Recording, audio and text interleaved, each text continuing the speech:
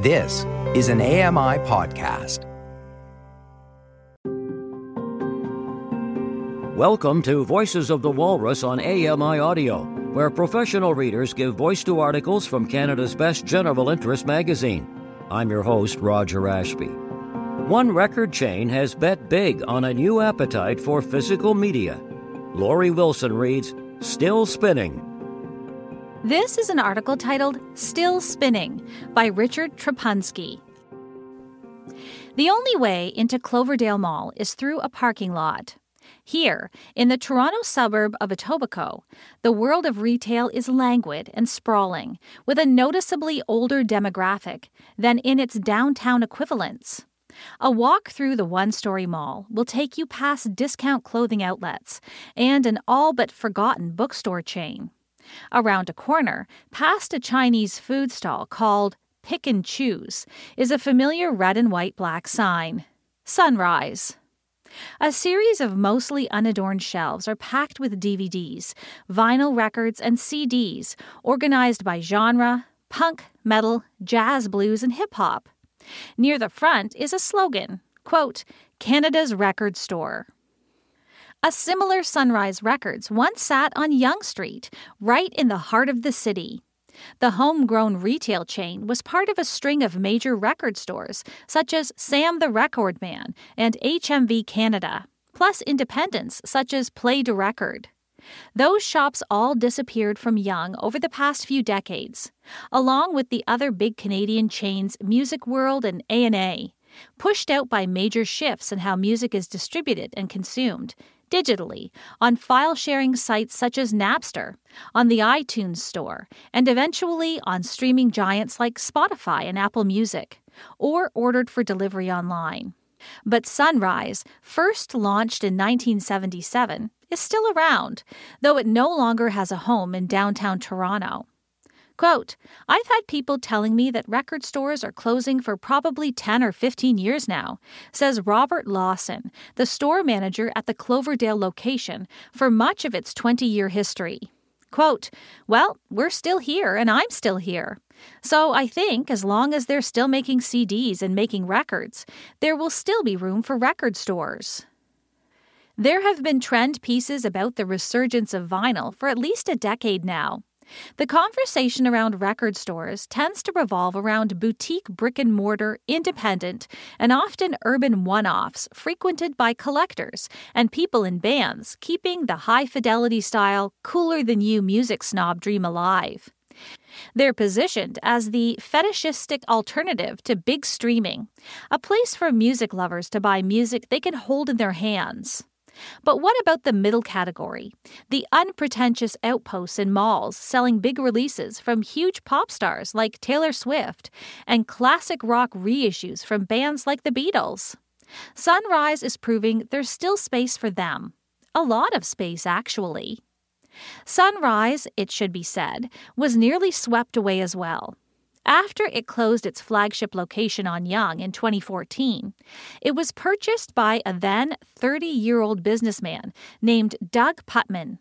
A music fan, Putman still saw life in the chain. In 2017, he expanded operations across Canada. That was the year Sunrise's one-time rival HMV Canada entered receivership and announced its plan to close its stores across the country. Putman swooped in and bought leases for 70 of those HMV outposts, all of them in malls, and converted them to Sunrise Records. In articles announcing the move, many journalists and industry sources insisted it was a doomed strategy. One story from the CBC News quoted two indie record store owners who called it far-fetched and, quote, insane. Now, the chain that formerly had a handful of shops in Ontario has 85 locations throughout the country. Roughly 500 employees staff Sunrise today. Quote, I think there's a bunch of people who still think it's crazy, who probably don't understand it, says Putman over the phone from his office. He's based in the Hamilton, Ontario suburb of Ancaster. Quote, but you can't make everyone see what you see, and it's probably a good thing not everyone saw what I saw. Otherwise, I wouldn't have been able to buy it. The music industry has been disrupted and disrupted again, from home taping to peer-to-peer file sharing to streaming. But people keep buying tickets to concerts, and they keep shopping for records. There are still many listeners looking for the older ways of music consumption, even among the generation that lives on TikTok. According to Luminate's 2022 year-end music report for Canada, Gen Z listeners are 82% more likely than the average music listener to be vinyl buyers.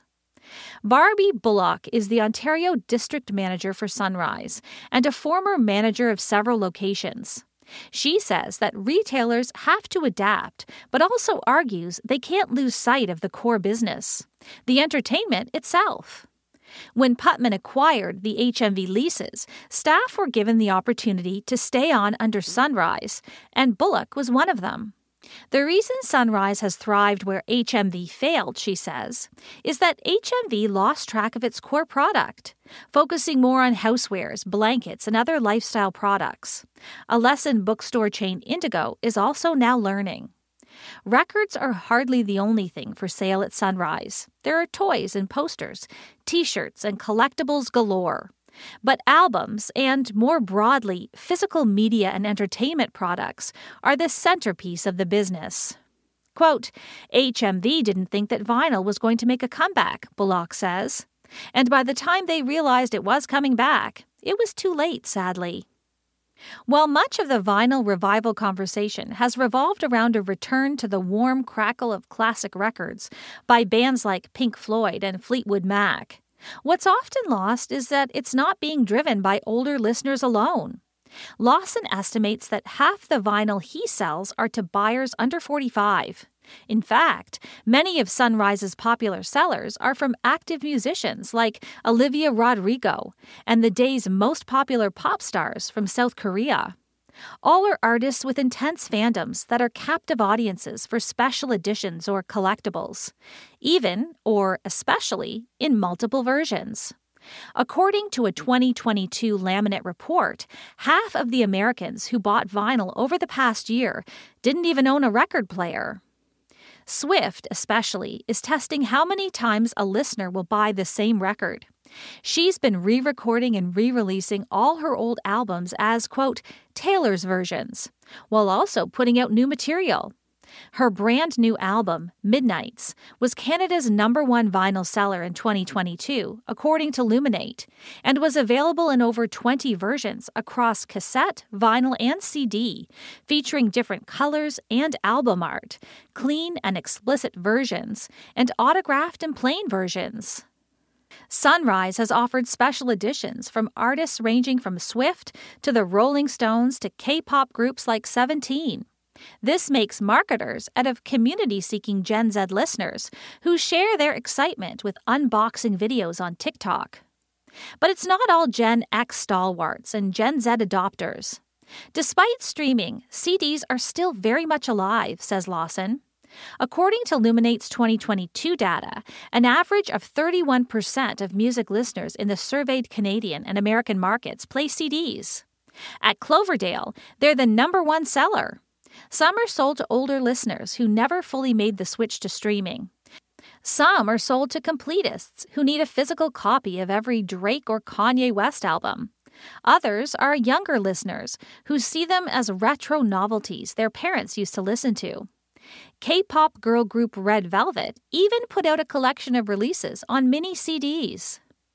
Also notable is the variance from store to store. Bullock says K-pop doesn't do as well in the Windsor, Ontario branch, but St. Catharines can hardly keep it in stock. Meanwhile, Scarborough loves vinyl. Operating 85 stores throughout the country means the Sunrise chain brings, quote, buying power and economies of scale, says Putman, but stock is also tailored to each individual store. There's a team of retail analysts that studies the demographics of each store, which format does well, and which artists are big sellers. That determines which albums and which exclusives go where. That's a change from the days before Putman. Lawson remembers many stores stocking multiple copies of certain albums just because someone at the store liked them.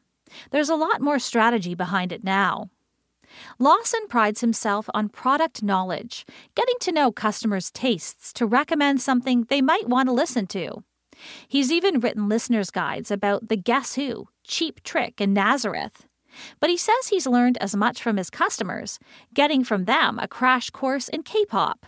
Quote, "A lot of them have been shopping here since it opened," he says. Then there's people who came here when they were 12 or 13 years old, and now they're in their mid-20s and they work here. Some might not necessarily expect that level of community in a suburban mall, but the mall-based model appears to work for Sunrise.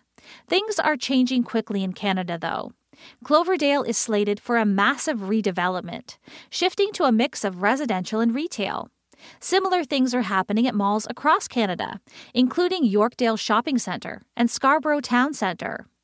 Will Sunrise still have a home in Cloverdale? Lawson thinks so. Either way, Sunrise may need to adapt again. For the man who bought the chain, the key is to get into the stores to listen to the customers themselves.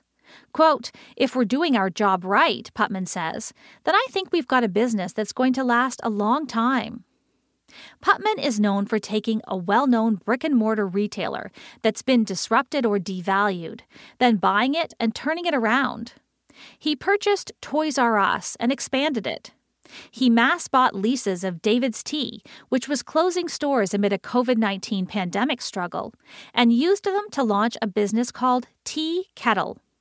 Recently, he did the same with Bed Bath & Beyond, erecting from its ashes a new home furnishings chain called Rooms Plus Spaces. Often the strategy involves renegotiating better leases with landlords. Many malls are struggling to keep tenants, and paying more attention to what each store stocks.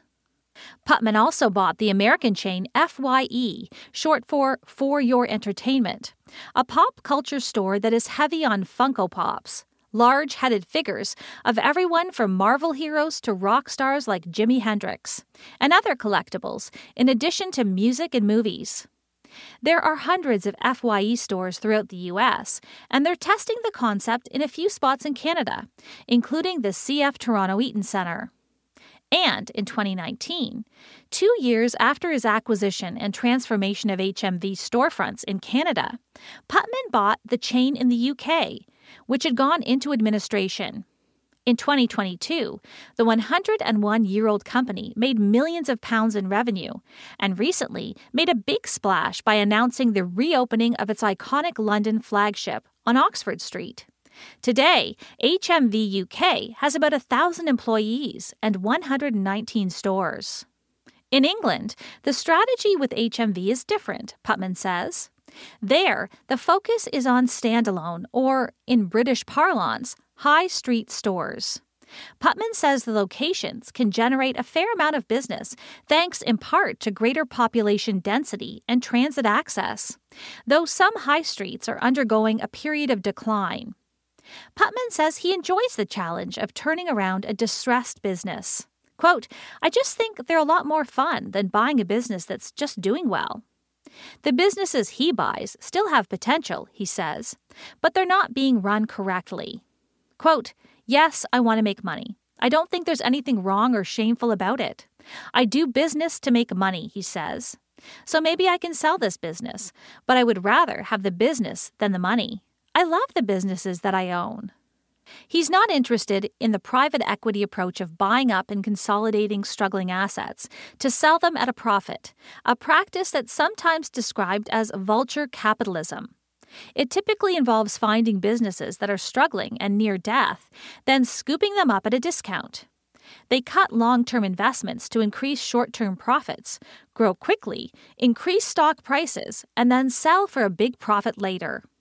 Since many of these are public companies, the goal is to increase value for shareholders, not to build a business or a good working environment for the workers.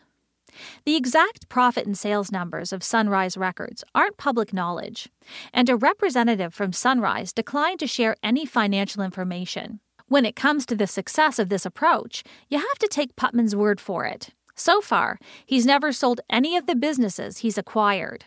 Retail analyst and author Bruce Winder says he's been watching Putman's approach through his various chains and appreciates the way he's able to operate in niches that others have abandoned. The death of brick and mortar has been overhyped, he says. What's struggling is the model of behemoth department stores that sell a little bit of everything. But people are still shopping in person in stores that specialize. Quote, he's got the market cornered, says Winder, referring to multi-store record store chains. Because everyone else left that area. Everyone ran for the hills.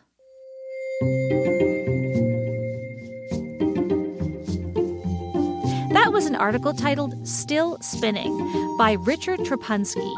I'm Lori Wilson. You've been listening to Voices of the Walrus on AMI Audio, produced by Don Dickinson. Audio engineering by Jacob Szymanski. The manager of AMI Audio is Andy Frank, and I'm your host, Roger Ashby. If you enjoyed this podcast, please consider giving us a rating and review and subscribe for more.